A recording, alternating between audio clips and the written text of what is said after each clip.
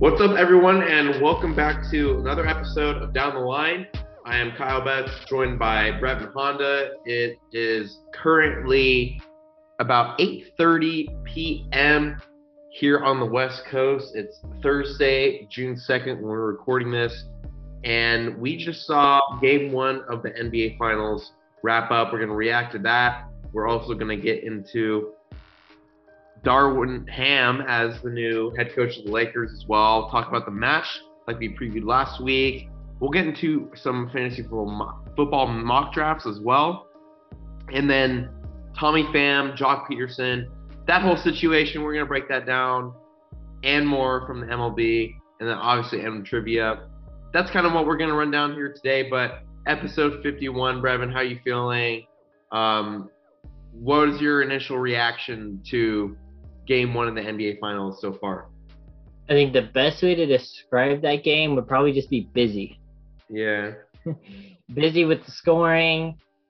A week's been busy preparing for this game for both teams.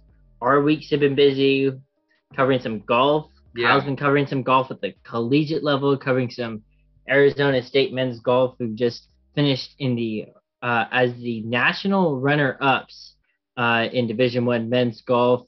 Yesterday, I was watching the match between Josh Allen and Patrick Mahomes going up against Tom Brady and Aaron Rodgers. So we'll get more into that. Just a pretty busy week, I would say. A lot of sports going on. You got some World Cup qualifying going on right now. Some hockey going on. We're still in the midst of the baseball season, as you've been talking. So it's pretty much been busy here in the world of sports over the last couple of weeks as we begin the month of June. Yeah, I think you're right. That's a good word to kind of describe that. And this game tonight that we had in the NBA Finals, Game 1, just a lot going on with that. But I'll bring it back to kind of what we've been doing, Brevin. Like, you've been covering games these past few weeks. I've been out at NCAA golf. And this is kind of a period in the year where we see a transition. We're going to see less sports kind of happen over the course of the next couple of summer months, but I think, it's still great to kind of follow these playoff series. We got NHL going on, NBA as well. So once all that ends, and then obviously NCAAs, I think the only thing that's still going on with that is track and field, but and softball, softball and baseball too, obviously. Yeah, but other than that, we're kind of reaching that certain point of the year where things will eventually slow down, but hey, I think we're in a good spot right now where we can talk about everything that's happening within these, honestly, past couple of weeks, because some of the stories like that fantasy football situation, that's been an evolving situation over the course of who knows how long. Mm-hmm.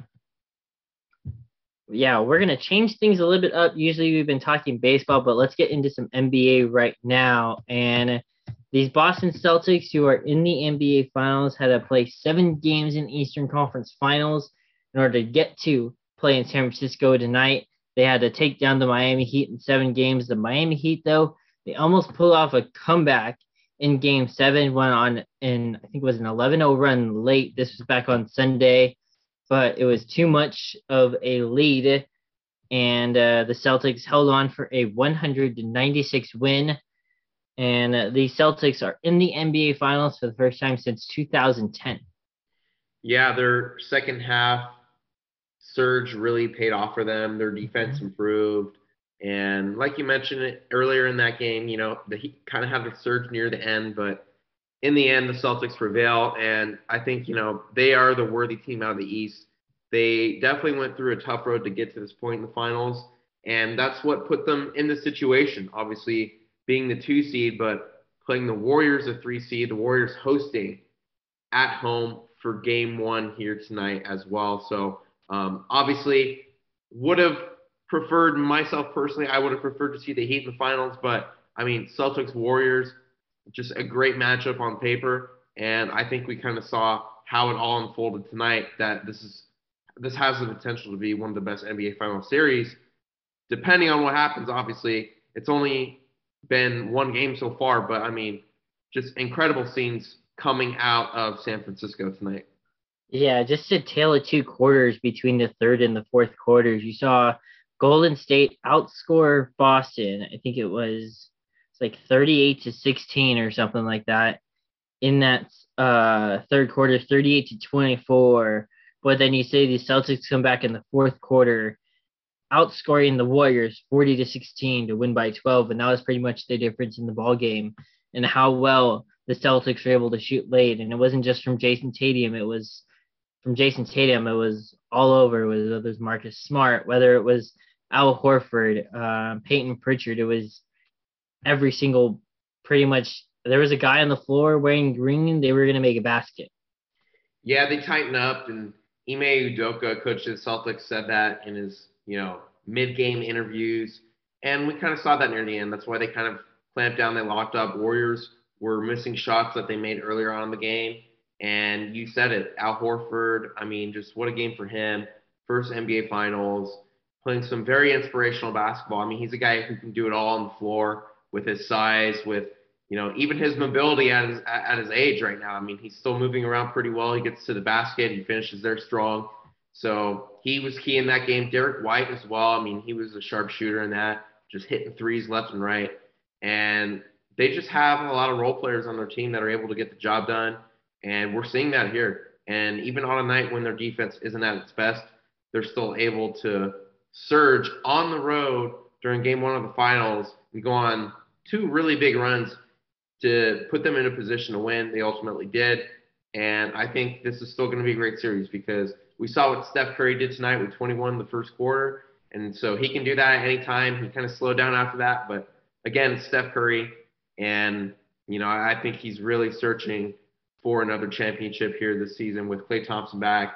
Draymond definitely didn't play his best tonight either, but I think this still has potential to be a great series. Wouldn't be surprised if it goes 7 games to this point. As you mentioned, Steph Curry, he had 34 points on 12 of 25 shooting, 7 of 14 from beyond the arc, 5 rebounds, 5 assists. That was a game high. As you mentioned, Al Horford, he had 26 points, which was a team high for the Celtics. One of 3 Boston players with at least 21 points. As you mentioned, White, he had 21 on 5 of 8 from 3. And then Jaylen Brown had 24 points and 7 rebounds. You mentioned Jason Tatum. He had a double-double, 12 points. Even though he wasn't scoring, he got 13 assists to keep his team in the ball game and finding ways to get them the ball. And that was key in that fourth quarter.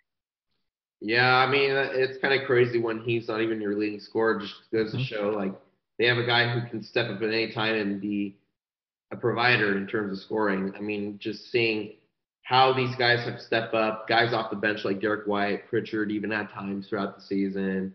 And you can keep going on and on about that. Daniel Theis, even. I mean, relieving Williams, when he's tired.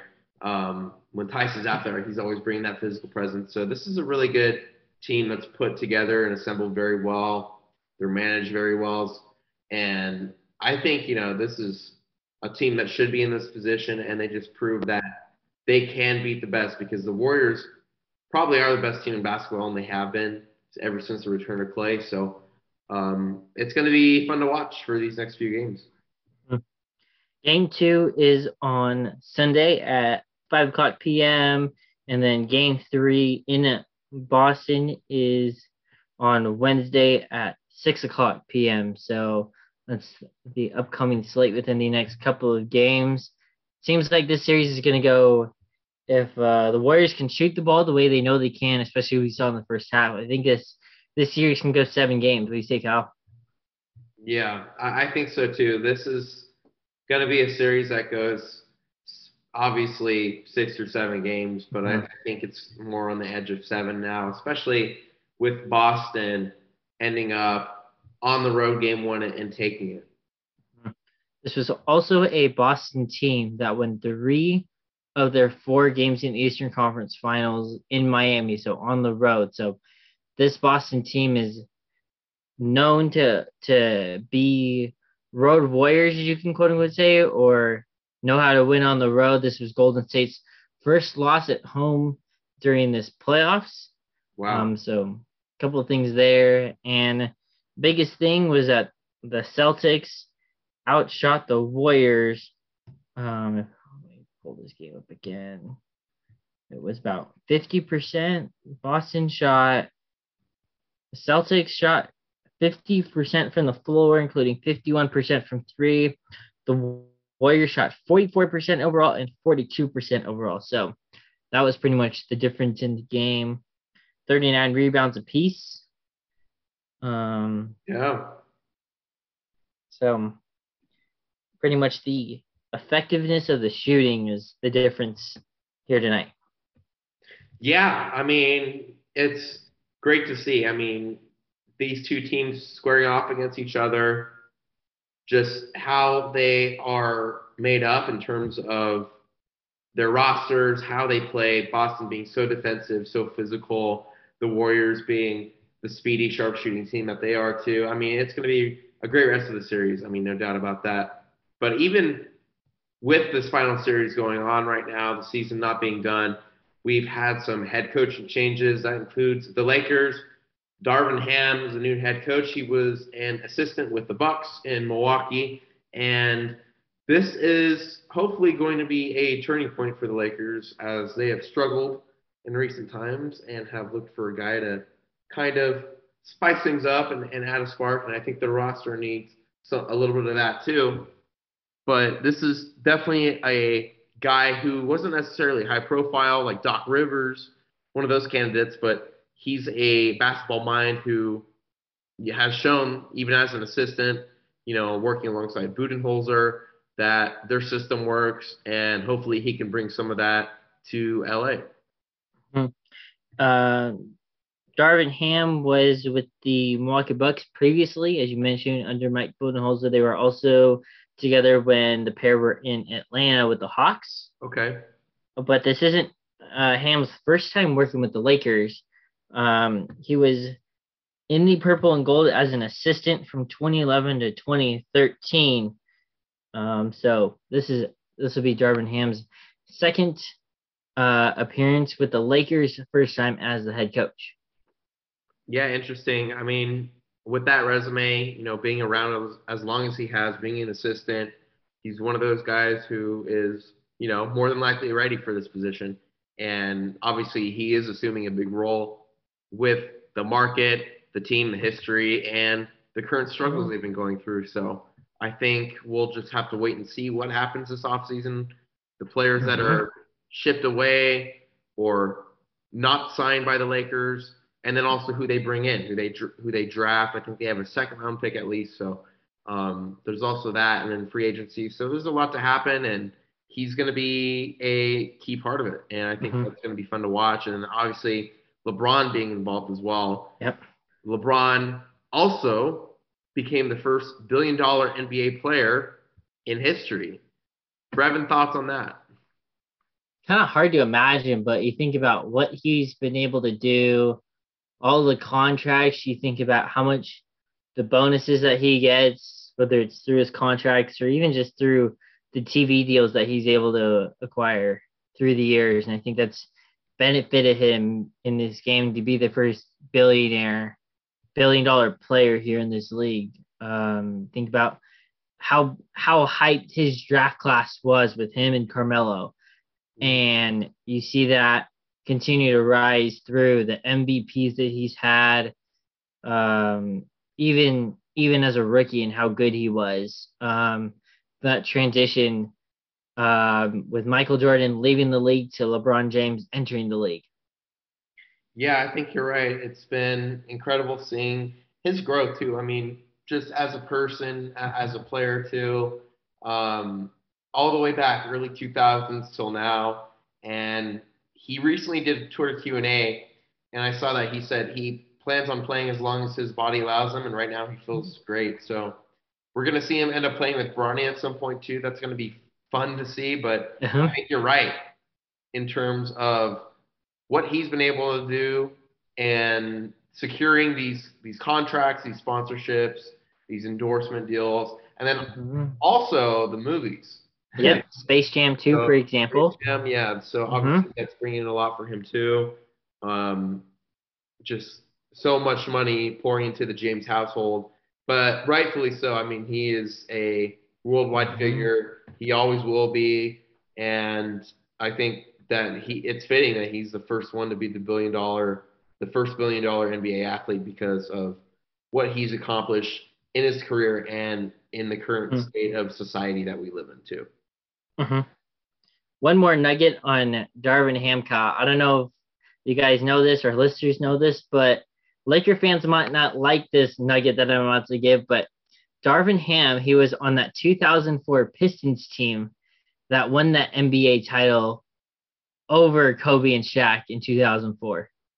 Interesting. See, he was an assistant on that team as well. He was a player. Oh, really? Okay. Mm-hmm.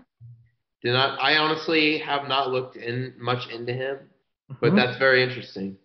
He played 8 NBA seasons across 6 teams and was part of that Pistons championship roster in 2004. Really cool. Yeah. And also interesting, yeah, he played for the Philippine Basketball Association as well. Yep. That's after his NBA career. That's interesting too.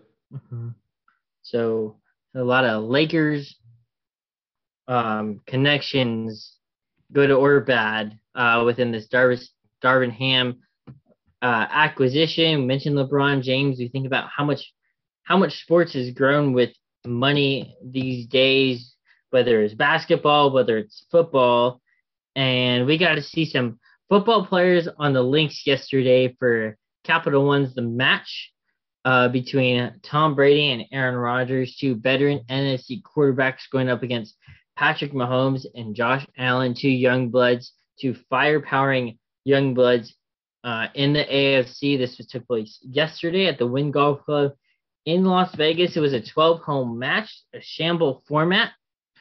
For this match, there were no pros and no caddies, so we saw some shanks out there. We saw some shots go long of the hole, and it was a lot of fun, I would say, yesterday. Yeah, I didn't see any of this, but kind of reading a reaction on Twitter and the details of this match, it does seem pretty interesting. And Brady Rodgers birding the final hole. Yep. I mean, it makes sense. They're older. They've been golfing longer in their lives. And I think, it's fitting for them to win in this match. Obviously, interesting to see these football players go at it. And then, obviously, the rule with the mulligan. Yep. Very interesting as well. They had a target. I'll be honest with you. I didn't know what a mulligan was until like 2 days ago because I was actually out covering the NCAA golf championships, like you mentioned earlier, and just learning various golf terms. Yep. Mulligan was one that came up, and I was actually at the course at Grayhawk in Scottsdale watching the national championship match when the match between these quarterbacks was going on. So that's why I didn't watch this, but I think, this is going to continue. I mean, an annual tradition at this point, and they make it fun, and I think that's how it should be. Going to be interesting to see if they kind of mix PGA Tour athletes with quarterbacks again in the future, or if they just stick with quarterbacks. Or I think the format, the way they changed that, keeps it interesting, keeps it intriguing and exciting for the viewers, and that's why they continue to do it every year. Although Derek Carr and the Raiders, who are in the midst of OTAs right now, no Raider was in attendance, but Arizona Cardinals defensive end J.J. Watt was commentating alongside Charles Barkley, Ernie Johnson, and Trevor Immelman. So J.J. Watt was sitting right next to Charles Barkley, trying to say that he can be a better golfer than Charles yesterday. Really? Charles probably didn't take exception to that. He probably didn't take that lightly. But yeah, it was all good. A lot of fun out there in Vegas. Plenty of trash talking going on. I bet. Let's see. Josh Allen had a ball with Brady's face on it from his combine photo way back in the day. That's awesome. And then on the course, Brady came out with a ball with a Super Bowl trophy on it and asked Josh Allen if he's seen one of those. Because of the four, Josh Allen hasn't played in a Super Bowl and also hasn't won a Super Bowl. We mentioned that mulligan. In order to earn the mulligan, players had to throw a football at a target, which was a big head of Charles Barkley. And the first to use that mulligan was Allen on the par 3 sixth after his shot went in the water. So there you go. There were some great shots on the day. Aaron Rodgers got things going, helped him and Brady go 2 up through 2, finding the fairway, finding green, and 2 putting for par, getting that birdie putt on the par 5 second. So he was, I think he was probably the MVP yesterday, right? In that match. Let's see what else happened. Patrick Mahomes made a big time, I think it was a par save to keep the match tied at 6. Yeah. Big time, yeah. Par save, breaking left to right. What else did I see? Mahomes and Allen did take a lead through 9 hole. Took a 1-up lead through 9. Wow, they blew it. But then Rodgers and Brady got it back on 10. Yeah, they tied it back on 10. After Brady made a birdie. And they won it on 12. There you go. There were some mulligans used on 12. I think the other 3 used their mulligans, I'm pretty sure. And the mulligans had to be off the tee. So they couldn't be with a putt, with an approach shot. They had to be solely off the tee. Let's see. And Brady took his mulligan off the 12th tee. Mahomes took his mulligan off the 12th tee.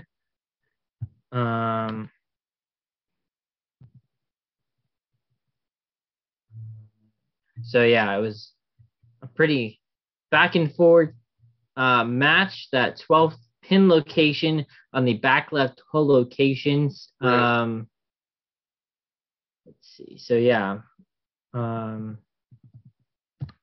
Brady missed a 12-foot birdie putt, but then Rodgers read that putt, breaking left to right, and sunk it in for the win on the 12th hole yesterday. So was Brady or Rodgers overall better in your opinion, or just based off performance? I would say more Rodgers. I think he was a little bit more consistent with his shots. Obviously he won them three of the 4 holes that they won. Yeah, I'm pretty sure. So I would say Aaron Rodgers is more of the MVP than Tom Brady. There you go. But there were moments yesterday where we think about Tom Brady, what he's done on the football field. Yeah. There's things that he did on the golf course that an average golfer would do on any given day. Missing putts 2 feet to the left, or missing a putt underneath the hole, and can't believe it. Yeah, that was there were some things Tom Brady did that a lot of us do on the course. Yeah, I wonder if he was able to get some practice in after he retired for, 3 weeks? 3 weeks. Yeah. They call him Big Chief Marketer, and then, oh, no, I'm going to come back and play. Yeah. But, yeah, super fun event. All right, we're going to take a quick break. When we come back, we're going to talk some fantasy football. Kyle and I, we did some ESPN 10-team PPR points snake mock draft, so we're going to both go over that when we come back. We're going to talk some baseball. We're going to talk about the Padres, the Angels, and we're going to get into some trivia as well coming up when we come back here on Down the Line.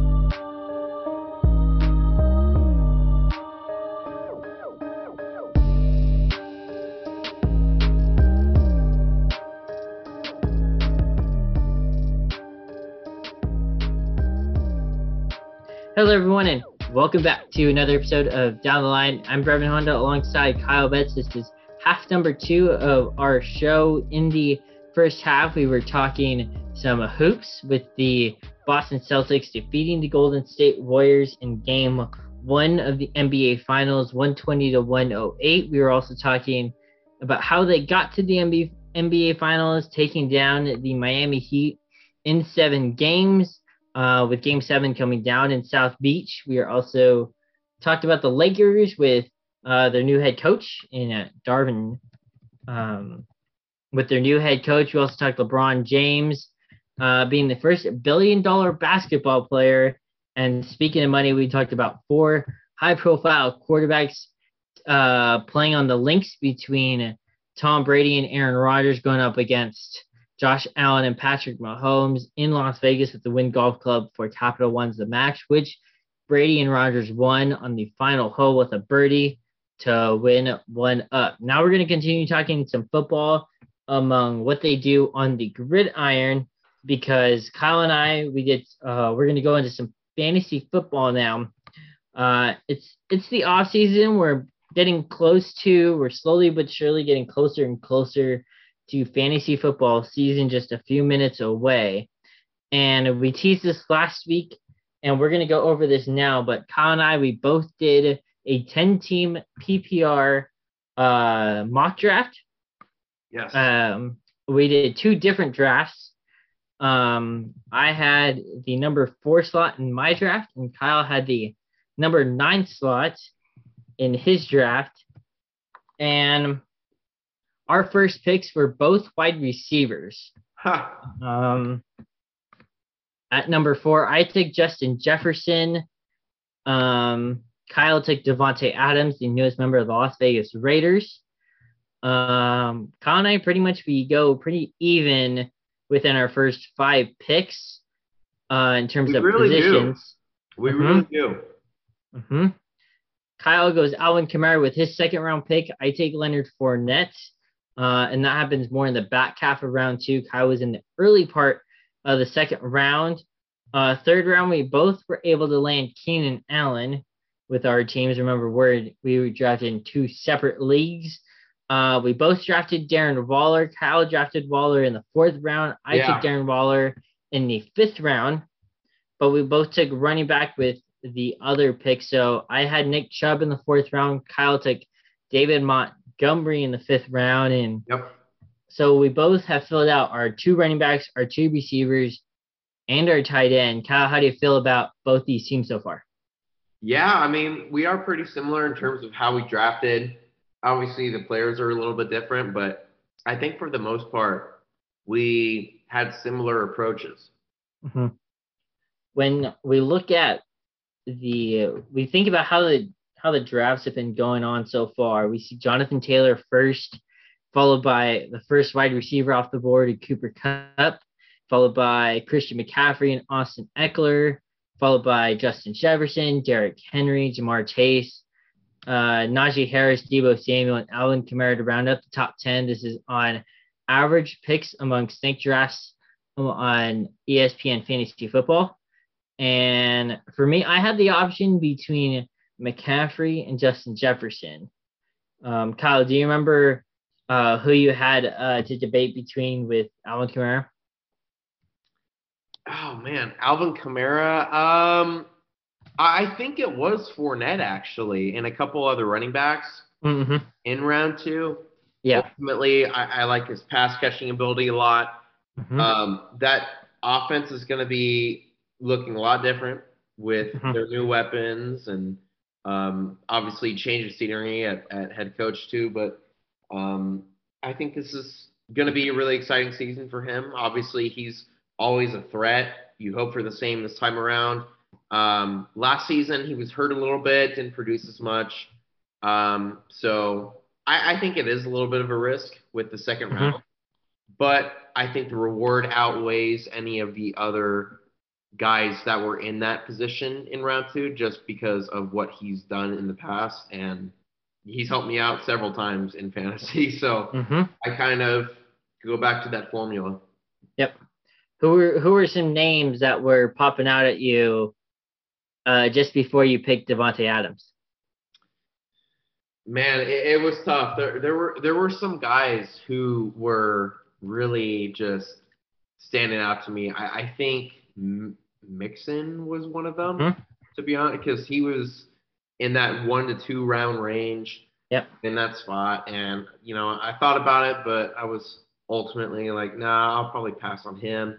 Um, Honestly, a couple more temptations that I can't even think about right now. Like in terms of wide receiver and running back, I think at the ninth spot in a 10-team PPR league, you're going to find more value at wide receiver Yep. because the guys that you want, JT, Najee Harris, even that's a guy I really look for because they're going to use him a lot. I Mm-hmm. look for guys that get a lot of production and can do it at a high level. And so no running backs really at that spot stood out to me. And you can't go wrong with Devontae Adams. I thought he was the best wide receiver up at the time. And yeah, that's really went into that. I think there were a couple other receivers there, but I mean, at that spot, he was the best one. Mm-hmm. So after Kyle and I fill out our two running backs, our two wide receivers, our two tight ends, we kind of go the same route here. My sixth round, I went with Clyde Edwards-Helaire. Kyle went with another runner, but with his first and his quarterback in Lamar Jackson. And then in the seventh round, I took Jalen Hurts. So there's our quarterbacks going off the board there. Kyle then went with a Denver Broncos favorite in Jerry Jeudy in the seventh round. Kyle and I both took A.J. Dillon. Kyle took him in the eighth round. I took him in the 10th round, but Yeah, I go. round Mhm. 8 was weird. There were other running backs there, but at that point, I was like, man, I need to take a runner, but I don't know who. And Mhm. honestly, I was just like, AJ Dillon's the best one here. I mean, he's going to get a lot more touches, Mhm. should, and especially goal line carries. Yeah. So that was pretty much my pick there. Mhm. The thing about A.J. Dillon is he's also in a backfield that also includes Aaron Jones. Yeah. So both of them might be splitting touches the way we might have on a higher scale to what we saw last year compared to Yeah, Melvin Gordon and Javonte Williams. exactly. Maybe like a higher note Yep. here in 2022, as we saw from Dillon as the season went on, and Aaron Jones was hurt for some parts of last year. I do get another receiver. I got Allen Robinson. I went back-to-back wide receivers. Allen Robinson in the eighth round in a new uniform, but within a Sean McVay offense, it's something that pleases you better than what he did in Chicago. Then I took Treylon Burks. I was more of because I took too much time in trying to figure out who I was going to pick, so that just went straight to auto pick. So between picks 8 through 11, I go three wide receivers with A.J. Dillon. Then with how much depth I've acquired, I figured let's just go with a defense here. Yeah. So I take the Bills there at round 12. And Kyle, before we move on in mine, after you took A.J. Dillon, you get a second tight end in Dallas Goedert. Yep. You get another Eagle and Miles Sanders.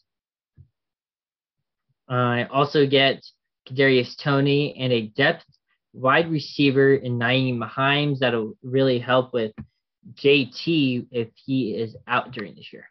Yeah, Hines is going to be a pass catcher. He's going to be a runner. And this is going to be his biggest year, I think, by far. I kind of expected that last year, and we didn't really see it. But I think that the Colts are going to realize at some point we can't be running JT 30 times a game. Yep. We have to preserve him somehow a little bit more. So Hines is going to be the guy. And really like that pick. I think my 9th-round pick with Goddard was a little bit surprising to see him drop to that point, but yeah, I took advantage of it. He could be a flex. He could start. I mean, he's really a very versatile guy for that offense in Philly. And then Sanders, like you mentioned, best running back available at the time. And then Kadarius Toney, like you said, round 11, my pick there. Just so electric, so speedy. Footwork is incredible. He reminds me of Jerry Jeudy. And that's really why I wanted those guys, because they could absolutely toast you in route running and get some separation. They got hands to get the job done, and obviously their speed. I think, too, what helps with that Dallas Goedert pick is if you know that if you're going to rely on Davante Adams and you know Darren Waller is not going to get the football as much, then you could utilize Dallas Goedert within that tight end position. Yeah, that's the thing. I think also it could be trade bait at some point in the year. So that's kind of what went through my mind in picking Goddard here was there were a couple good wide receivers available at the time. I can't exactly remember who, but I thought, might as well take him. He could be the best overall player. Yep. We know how well Dallas Goedert has been over the last couple of years. Question will be how well he does with now A.J. Brown in that offense, in that Philly offense, as another pass catcher. But before I took the Bills in the 12th round, I went Russell Gage. I figured he'll be that third wide receiver once Mike Evans is healthy. Yeah. Oh, no, before Chris Godwin's healthy. Yeah. So you add some depth there. And then Kyle takes a backup running back in Naeem Hines. I took a backup running back in Alexander Madison in the 13th round. Kyle took his defense in the 13th round, going with the Niners defense. There we know how electrifying they could be at times during the year. Yeah, I was deliberating between Niners and Colts defense. The Bills were up there too, but I mean, Niners and Colts really stand out to me in terms of their roster. But ultimately decided to go with the Niners here. I think that they really added some pieces. They got some young guys that are getting better too in the secondary. So that's ultimately why I chose San Francisco as my defense. And then also Chris Olave, round 14, thought that was a nice step pick. Round 15, I eventually get to my kicker. Hot Rod, respect the specs, Rodrigo Blankenship. He was my 15th round pick. Picked him before. Had an incredible year 2 years ago. Last season was hurt a little bit, so he didn't play much. But figured, why not run him back with him? He's got a good leg. I think he has gotten bigger over the offseason too, like in terms of muscle, so that's good to see. And then my last pick, round 16, running back Tyler Algier, backup for the Falcons. Obviously, they have Cordero Patterson there, but he figures to be a nice depth guy. We saw him play San Diego State when he was at Qualcomm, and he was a really good running back for BYU. So I figured, why not? And yeah, pretty much that's my roster, running from top to bottom. Adams, Kamara, Allen, Waller, Montgomery, Jackson, Judy, Dillon, Goddard, Sanders to round out the top 10 rounds. And then 11 through 16, Kadarius Toney, Hines, Niners defense, Olave, Blankenship, and Algier. But Brevin, for you, starting from pick 13 to the end, you ended up getting that depth at running back, and then you address your kicker, who is always he's your kicker every year. Just about. Last year was a little bit of a kind of a surprise, Yeah, knowing that our kicker, I think, Justin Tucker went in the ninth round last year or something like yeah, that, eighth or ninth round. that was a rare circumstance, a rare occurrence to Yes. say the least. Uh-huh. So, Where we went by the average draft position to the point just about last year. And I figured as we're in the 14th round, I figured probably the best time to get Justin Tucker. Um, so I took Justin Tucker in the 14th round. Then I add a little bit of depth, get Tyler Boyd from Cincinnati, and then I get his former teammate and one of the newest members of the New York Jets, not Brees Hall, but tight end CJ Uzama, just to add into that depth, possibly one of those late round flyers. You never know what he could do. Obviously, Zach Wilson's entering his second year in the NFL. yeah, that's a great pick, Uzoma. I mean, we saw his growth last year. He just got better as the season went on. So fast, and that's a really good way to round out your draft there, I think. So let's see. Kyle goes defense in round 13, kicker round 15. I go around earlier on my defense and kickers. Bills at 12 and Justin Tucker at 14. And I think for me, that was just kind of way the draft played out, as well as the ADP, the average draft position for them. So kind of like to get ahead of the pack as best as I can, because there's times we've drafted before and I may have surprised some people in the past taking Justin Tucker in the 10th round sometimes, even in a 12 team or 14 team league, but you're going to get points from everywhere. And each value counts. So my team goes Justin Jefferson and Keenan Allen as my top two wide receivers. Jalen Hurts is my quarterback. Leonard Fournette, Nick Chubb is my top two running backs, with Darren Waller at tight end. Clyde Edwards-Helaire is RB3 with AJ Dillon at RB number 4. Alexander Mattison, another running back in that mix. Other wide receivers include Allen Robinson, Treylon Burks, Russell Gage, and Tyler Boyd. With backing up Darren Waller is CJ Uzama. And then Bills defense and Justin Tucker kicking. Kyle, the one person I wanted to address that we both had was Darren Waller. Were you surprised to see him come in the 4th round / 5th round, where last year we saw him go in early 3rd round, late 4th, early 3rd round, Yeah, round 3 and round 4? yeah, I'm not necessarily surprised because of the Raiders adding the weapons they have this offseason and for his lack of production last season. Waller's, I should say, even despite the injury, didn't really pick things up after that first game where he just tore things up and went ballistic. So, no, I'm not surprised that he ended up in that 4 or 5 round spot, but I think that there is potential in other drafts. He can go higher. He can end up going lower. I mean, it just really all comes down to personal preference. Would you Mm-hmm. take Hawkinson over Waller? I mean, that's totally up to you. I mean, essentially it's a coin flip too.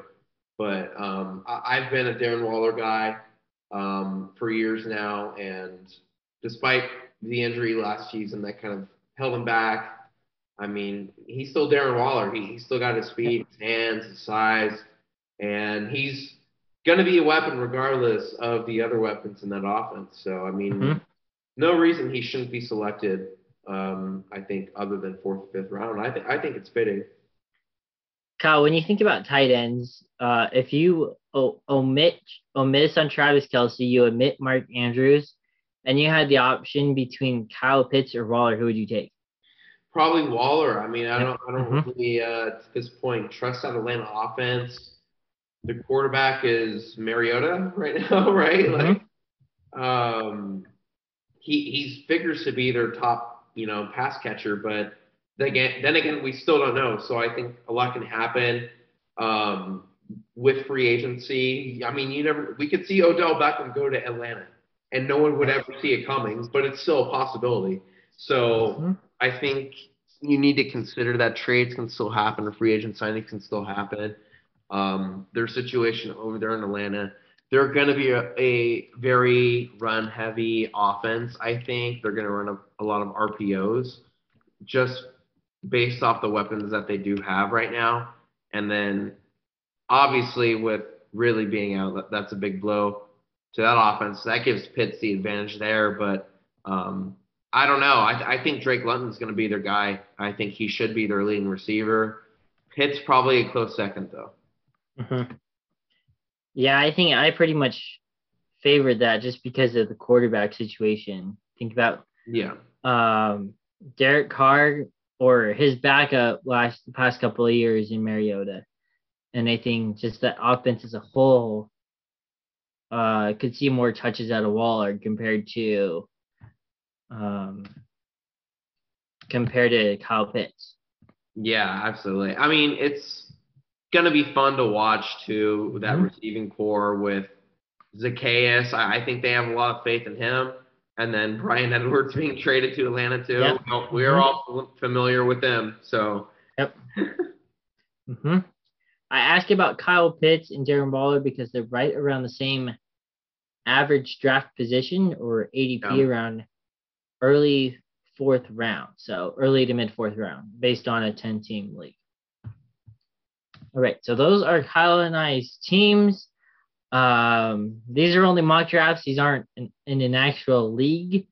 But we just wanted to give a little preview to what this fantasy football season might bring come September with week 1 starting, especially with 6 wide receivers possibly taken in this first round. Actually, maybe 3 or 4, I should say, 3 wide receivers going in this first round without a tight end like a Travis Kelce or maybe a Mark Andrews for a reach.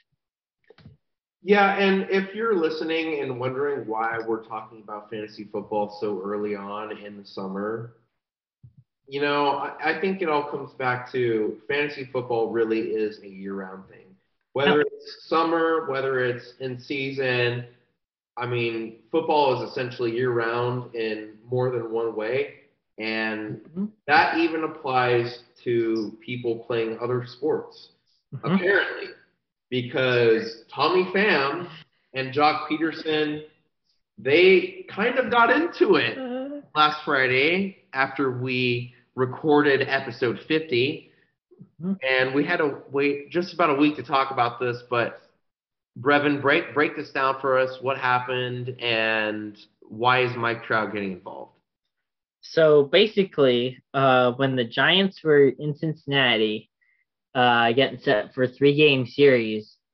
Jock Peterson's out in left field. I'm pretty sure his team was hitting, or if not, no, the Reds were hitting because the home team always hits first.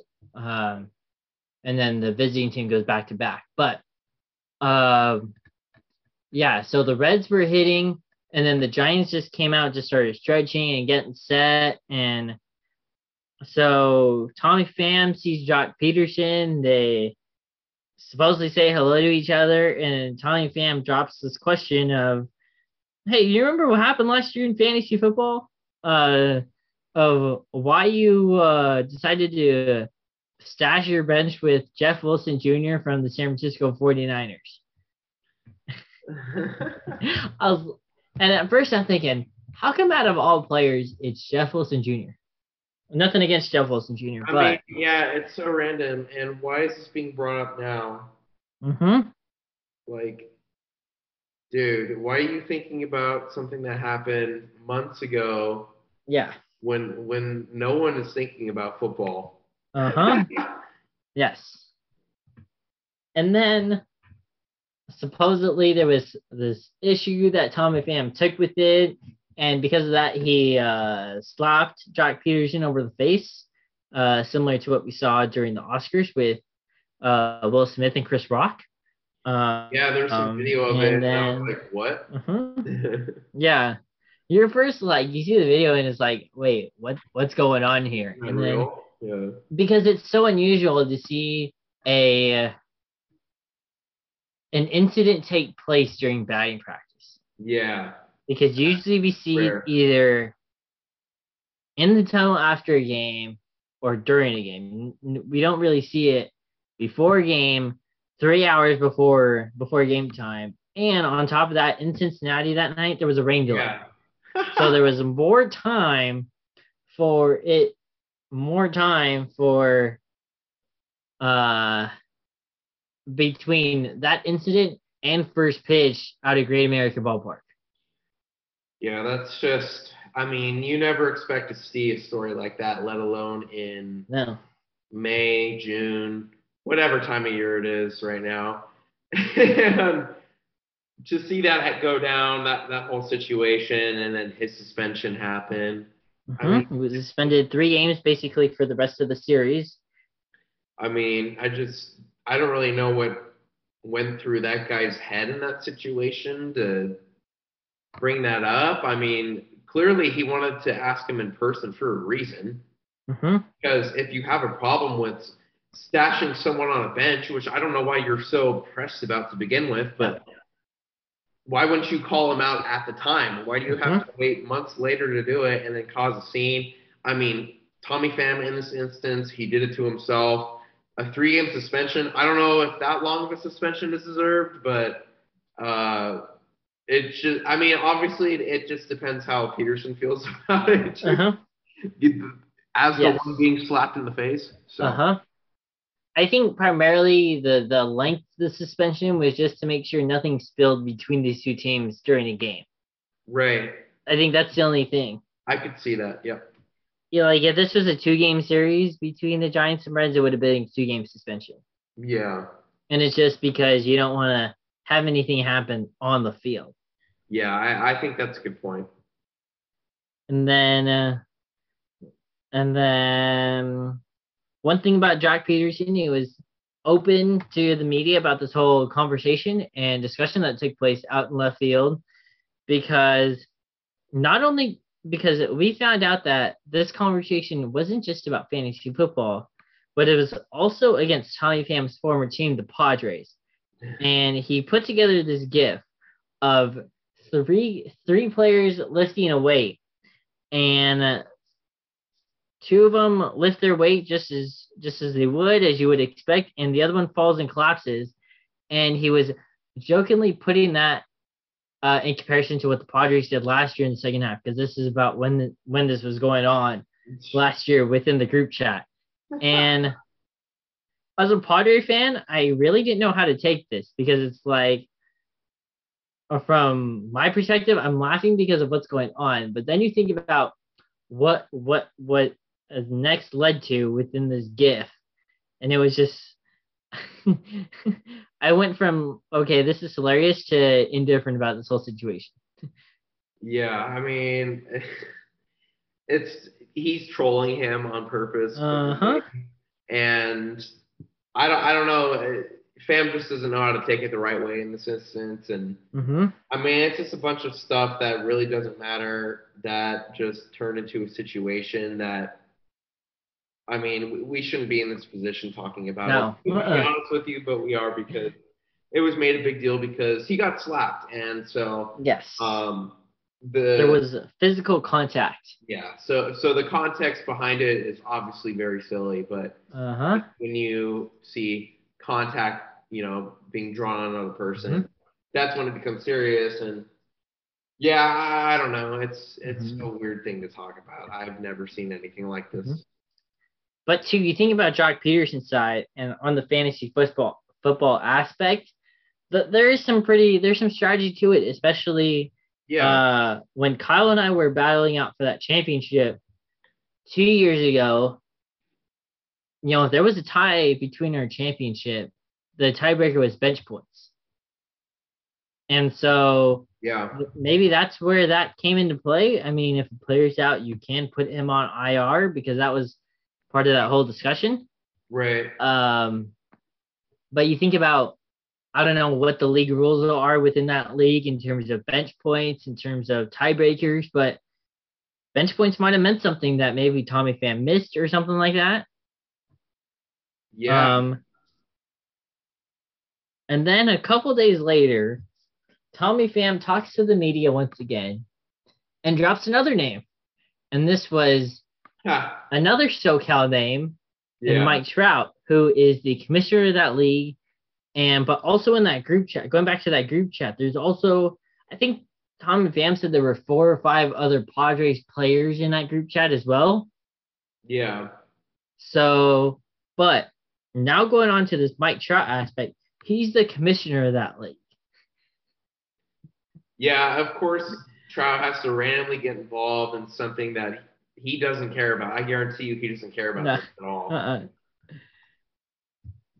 And that's probably why the Angels are losing like they are. Mm-hmm. And Tommy Pham telling the Cincinnati Enquirer's Bobby Nightingale, Pham, while laughing, said Trout did a terrible job, man. Trout is the worst commissioner in fantasy sports because he allowed a lot of stuff, I'm putting that stuff in parentheses, to go on, and he could have solved it all. I don't want to be the commissioner. I've got other stuff to do. Trout didn't want to do it. Why are you complaining? Yeah. We put it on him, so it's kind of our fault too because we made him commissioner. Okay, so then what? Dude, Then that comes back to... Okay, my thing is, at this point, just stop talking. You're making the case for yourself. Uh-huh. Then that question became, out of all of that, why did he talk to Joc Pederson in the first place? Here's the thing. If you care so much about your fantasy football league, then why weren't you the commissioner to begin with? If you wanted to pass the responsibility off to someone else, why weren't you the one to do it if you really care that much about what happened? Yeah. So, that's pretty much it for me on this one, honestly. I mean, it's just silly. That's the only word that you can use here. There were some things that we still don't know about that fantasy league, where Joc Pederson finished in that league, if Tommy Pham was the treasurer of that league.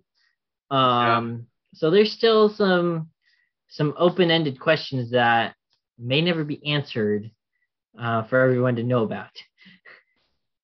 Yeah, I mean, I don't really know if I ever want to know, but it's, I mean, Tommy Pham, he's never necessarily been a likable guy, especially, with the Padres, the situation that he did, leaving there. But I don't know. I mean, it's just so pointless talking about this. I mean, obviously the issue is not pointless because of what happened, but just the whole situation is just, why is this big news, And this is a story that has been circulating around and will continue to for the days to come too, because I don't know, people are just really intrigued about this kind of thing. This is going to go down too. When we think about this, whether it's 1 year, 2 years later, about fantasy football suspensions and fines and things like this, we're now going to know that Tommy Pham was suspended 3 games and slapped someone, was also fined an undisclosed amount because he slapped Joc Pederson over fantasy football. Yeah, I mean, that just sounds kind of sad. So I don't know. We'll see if anything else comes out of the situation. Yeah. I don't think anything will. Yeah, it's definitely kind of odd. Yeah, because of how much fantasy football has grown. I heard this subject was even talked amongst NASCAR drivers as well. Current NASCAR drivers. I don't know. I didn't know specific, but I did hear about that. But yeah, it was obviously circulating around probably every single fantasy sports organization, ESPN, NFL Fantasy. Yeah, like Adam Schefter tweeted it out. Yeah. He's amplifying that right there. All right. We're going to move on from talking fantasy football, but segue into baseball. It's kind of our little segue going fantasy football to baseball there, but now we're going to talk about the Padres. And now the Padres are in the midst of their longest losing streak of the year at 4 after losing tonight in Milwaukee despite entering the 9th inning with a 4-1 lead. The Milwaukee scored 4 runs in the final inning off Padres closer Taylor Rogers. So after getting swept in St. Louis, Manny Machado and Bob Melvin getting ejected on Tuesday night, now the bullpen can't seal a 3-run lead. The Padres are 4 games back, or no, they've lost 4 in a row, and I think they're still either 3 or 4 games back because the Dodgers also have a losing streak of their own, and got swept in Pittsburgh, or got swept at home against the Pittsburgh Pirates for the first time in 22 years. Man, that's crazy. Yeah, obviously the Padres being on their slump. I mean, what's kind of been the issue there? Is it, pitching not being able to keep up? You mentioned Rogers here tonight, but do you see that kind of slowing down a little bit? Their pitching. I don't think it. I think tonight it was the bullpen more, but the Yeah, bullpen really hasn't had a situation like this, or not as many times. And I think the biggest thing over the past few weeks has just been their situational hitting and how well they can try and hit the ball to drive in runs, getting runners over and getting runners in. And I think that's been the key things for this Padres. And you're facing some good teams here. You face the Cardinals, you face Milwaukee, and you got to come home and play the Mets. So these next 5 or 6 games are going to be difficult for the Friars. yeah. I feel like this stage of the season, it's so telling for a lot of teams. The beginning of the summer months, June essentially, it's really when schedules get more difficult just in general. I mean, there's some interleague play going on, there's divisional battles, and obviously we've seen that with the Padres, and now we see it with the Angels too.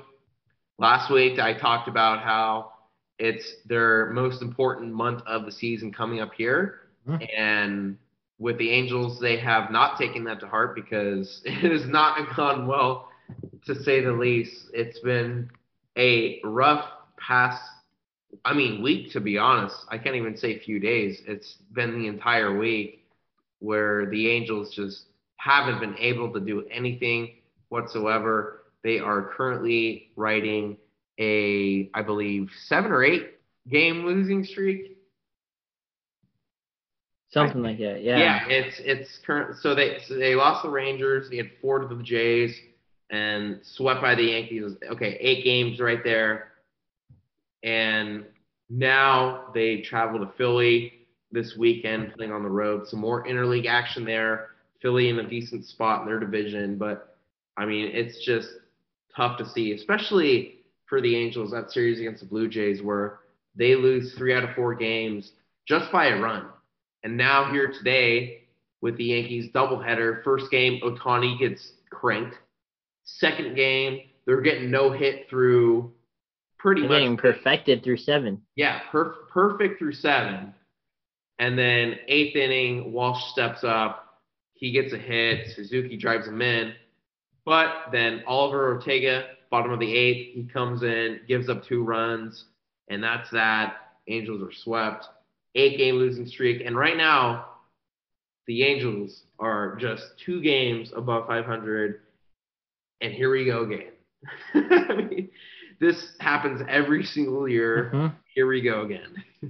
And right now, too, the Angels, they're that final team in the American League in the quote-unquote playoff picture right now. They would be that third team with a 2-game lead on the Rangers and the Indians, and they are 3.5 games back of Tampa Bay for that second wild card spot. Yeah, it's the collapse of the past week, losing every day, being in the position that they're in. Obviously, something needs to change, and again, it goes back to pitching. The lineup has put up numbers, or enough numbers, but we've seen some, not so good starts from Syndergaard, Ohtani, the guys that you expect to put together good starts, Lorenzen too. And now the bullpen as well, like I mentioned today with Ortega. We've seen it other times throughout the week. It's just not getting the job done, and now it's kind of an awkward state to be in, especially with, the pitching not there overall, and your ace Ohtani just having a really bad day today, giving up so many solo shots, and Joe Madden saying afterwards that he was tipping pitches. Yeah. It's kind of been a difficult thing right now. Obviously, we're getting into June, as you mentioned, but also, we're about 8 weeks away from the trade deadline, and this is probably the point in the season where GMs are starting to get together with the front office and trying to decide, or their baseball execs are trying to decide, are we trying to be buyers? Are we going to be sellers? How are we going to approach the trade deadline in the next 7 8 weeks, based on how the team on the field is playing, over these next, like I mentioned, these next couple of months. Yeah, it's definitely going to be fun to watch. I think both Padres and Angels, both teams that are going through rough patches right now and tough schedules, but it's a telling time, like I said, for both these teams. And this is where you got to prove that you're among the best, getting through adversity and performing at high levels, especially when you're on the road against these really good teams in these long series. All right. We're going to keep you updated as the Major League Baseball season continues. But before we end, we are going to get to trivia, and I'll let Kyle take it away. Yeah, so we have trivia featuring Brevin Honda in this here episode 51, and we are going with the theme of NBA Finals. And this is a question with 12 names. Right. And these are all players with multiple NBA Finals. Wow. Okay. So this could be a little tough, some names on here. 12? Yeah, so it's 12 total with multiple NBA Finals awards. Finals MVPs. Yeah, Finals MVP awards. I was like, multiple. And yeah, sorry if I didn't mention Finals MVP awards. Yeah. Wow. Okay, I was like, man, there's only 12 players that have only won multiple NBA championships. Let me just name like 20,000 players. No, I'm just kidding. There's 12 Celtics alone that have won multiple championships. Exactly. But Finals MVPs, let me clarify. Okay. 12 players who have won multiple. Right. And if you want specifics, it is 7 who have won 2 Finals MVPs. Okay. 3 players who have won 3, and then 1 player who's won 4, 1 player who's won 6. I think you can name that one. All right. Let's see. Names that I could think of, multiple MVPs. Okay, I'm going to start early and go with Kevin Durant. Kevin Durant, yes. There you go. 2 Finals MVPs for him. He was sensational in Golden State, and that's why they were able to really continue that dynasty, so to speak. And part one of the dynasty? Yeah, whatever you consider. Yeah. So that's 1. Next in line would be Kobe Bryant. Kobe Bryant also had 2. Yes. Got 2. There you go. We talked about him earlier, the moneymaker, the highest paid player in the NBA with over $1 billion, LeBron James. That's right. LeBron has 4. Obviously, he is dominant like he always has been, and that's why he has the second most at 4. At 3 Finals MVPs at the turn of the century, Shaquille O'Neal. Yep, Shaq's on there. Absolutely. Let's see. Okay, I'm not gonna start reaching yet, but I'm gonna go for sure. Bill Russell. Bill Russell is actually not on this list. Oh, okay. Oh, yeah. All right. That's a name I would have expected too. Let's see. What can I think of? How about Dr. J?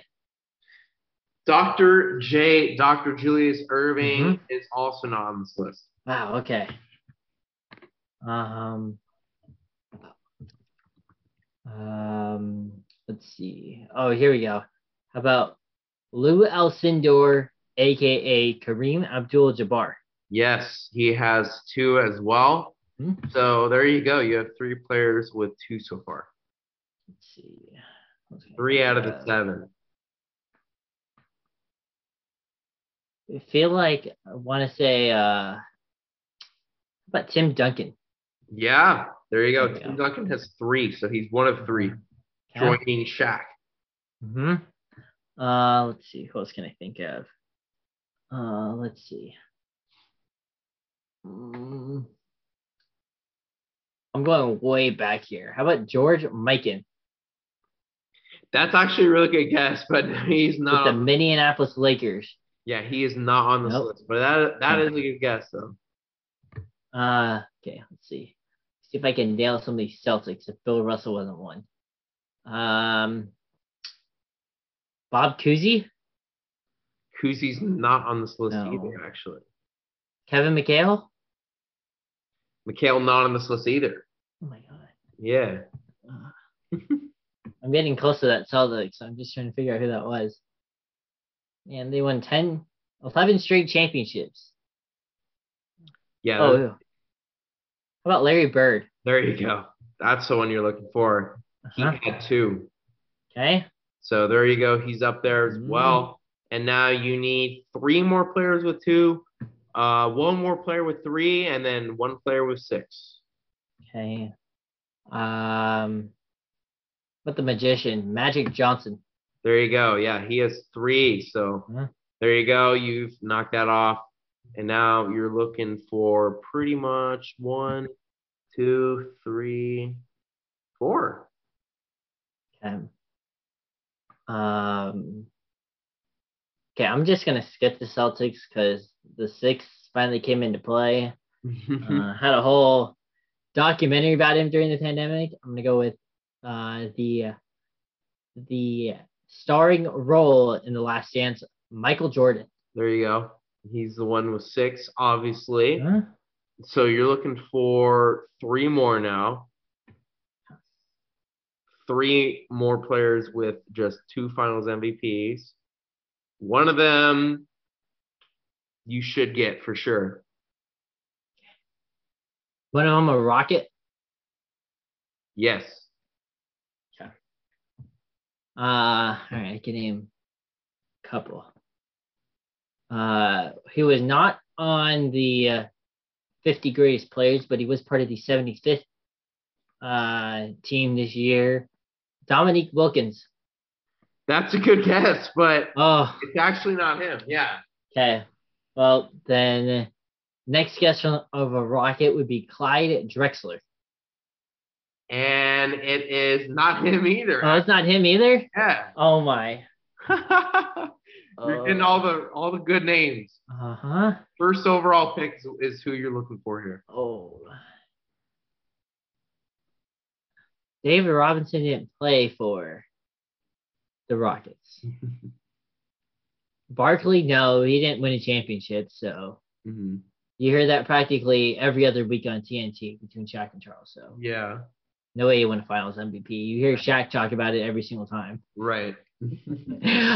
Oh, and no way it's not for Mutombo. I know that for sure. Yeah, not him. He might have wagged a finger, but didn't get a Finals MVP. You're gonna hear this name and just be I know upset if you can't get it. Yeah. Trying to think. And I know the big three in Boston in the early 2000s only won 1. So not Kevin Garnett, not Paul Pierce or Rajon Rondo. Right.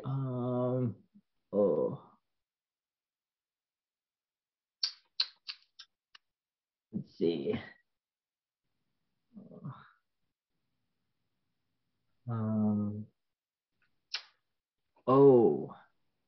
Let's see. I said Bob Cousy, said Kevin McHale. Yep. Larry Bird was the 80s. I'm trying to think of the Finals MVP during the Celtics 10 or 11 game championship run. Oh, Right.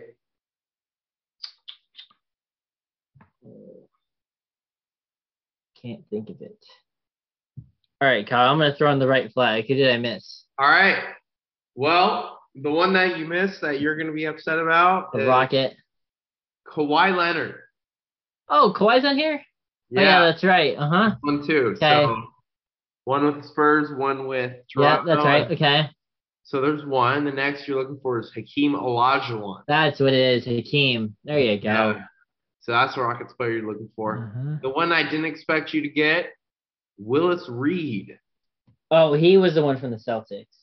Yeah, so he actually played for the Knicks. Oh, that's right. So he was a center for the Knicks. Oh yeah, because went on to coach in his career later on, but 1970 and 73 he was Finals MVP. Huh? Okay. So that was a big throwback, but his number 19 is actually retired by the Knicks. So fun fact. And he was actually also on the 75th anniversary team as well. So yep.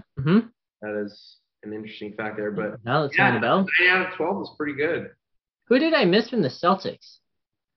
That was it from the Celtics, at least from the list. Was it? Yeah, that was it from the Celtics. Celtics Finals MVPs. Interesting that you bring that up. I should actually look. Because they won 11 championships. Right. Celtics, Cedric Maxwell was one, Joe White was another, John Havlicek was another, Larry Bird twice, obviously. Yeah. Paul Pierce. Yeah. Oh, they all just took one each then. Yeah. Okay. So obviously Jerry West, the first to do it in '69 with the Lakers. But then Willis Reed was second Finals MVP of all time. So, yep, pretty interesting. All right, okay. I'll take that. Yeah, that's not bad. 9 out of 12 is pretty solid. So 75%. Yeah, NBA Finals are going on. Figured might as well stick with the theme, and yeah, I mean that's what we're gonna do. We're gonna keep you guys updated as well as this series goes on here. Episode 51, we're going to wrap this up here right now. Thank you so much for listening. Again, it's Thursday, June 2nd. We're wrapping this up right around 10 p.m. here on the West Coast. Had a great episode here tonight. Got into some Eastern Conference Finals real quick before we got into Game 1, which we all watched tonight.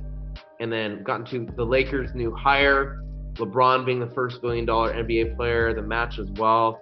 Got into our mock drafts for fantasy, MLB news like you just heard, and then trivia. And then next week, we're going to have a great episode as well. Hopefully, we're able to get a guest on there, but that's going to be episode 52. So while it is the year mark week-wise, it's not necessarily our 1-year anniversary. So we just have... coming up close. Yeah, we are getting very close to our 1-year anniversary, but today... obviously officially passing the half-century mark with episode 51. So, yeah, thank you so much for listening.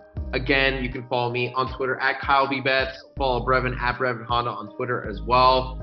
And we will be back here next week talking some more NBA Finals. We're going to get into the latest with MLB, perhaps even reveal our all-star picks. I think it's not too early to get into a little bit of that. And then we'll also keep you updated on what happens within the NFL, if any free agent moves happen, if any trades happen. We have a lot to get into here as summer is just now getting started. So thank you again for listening to Down the Line, and we will be back next week.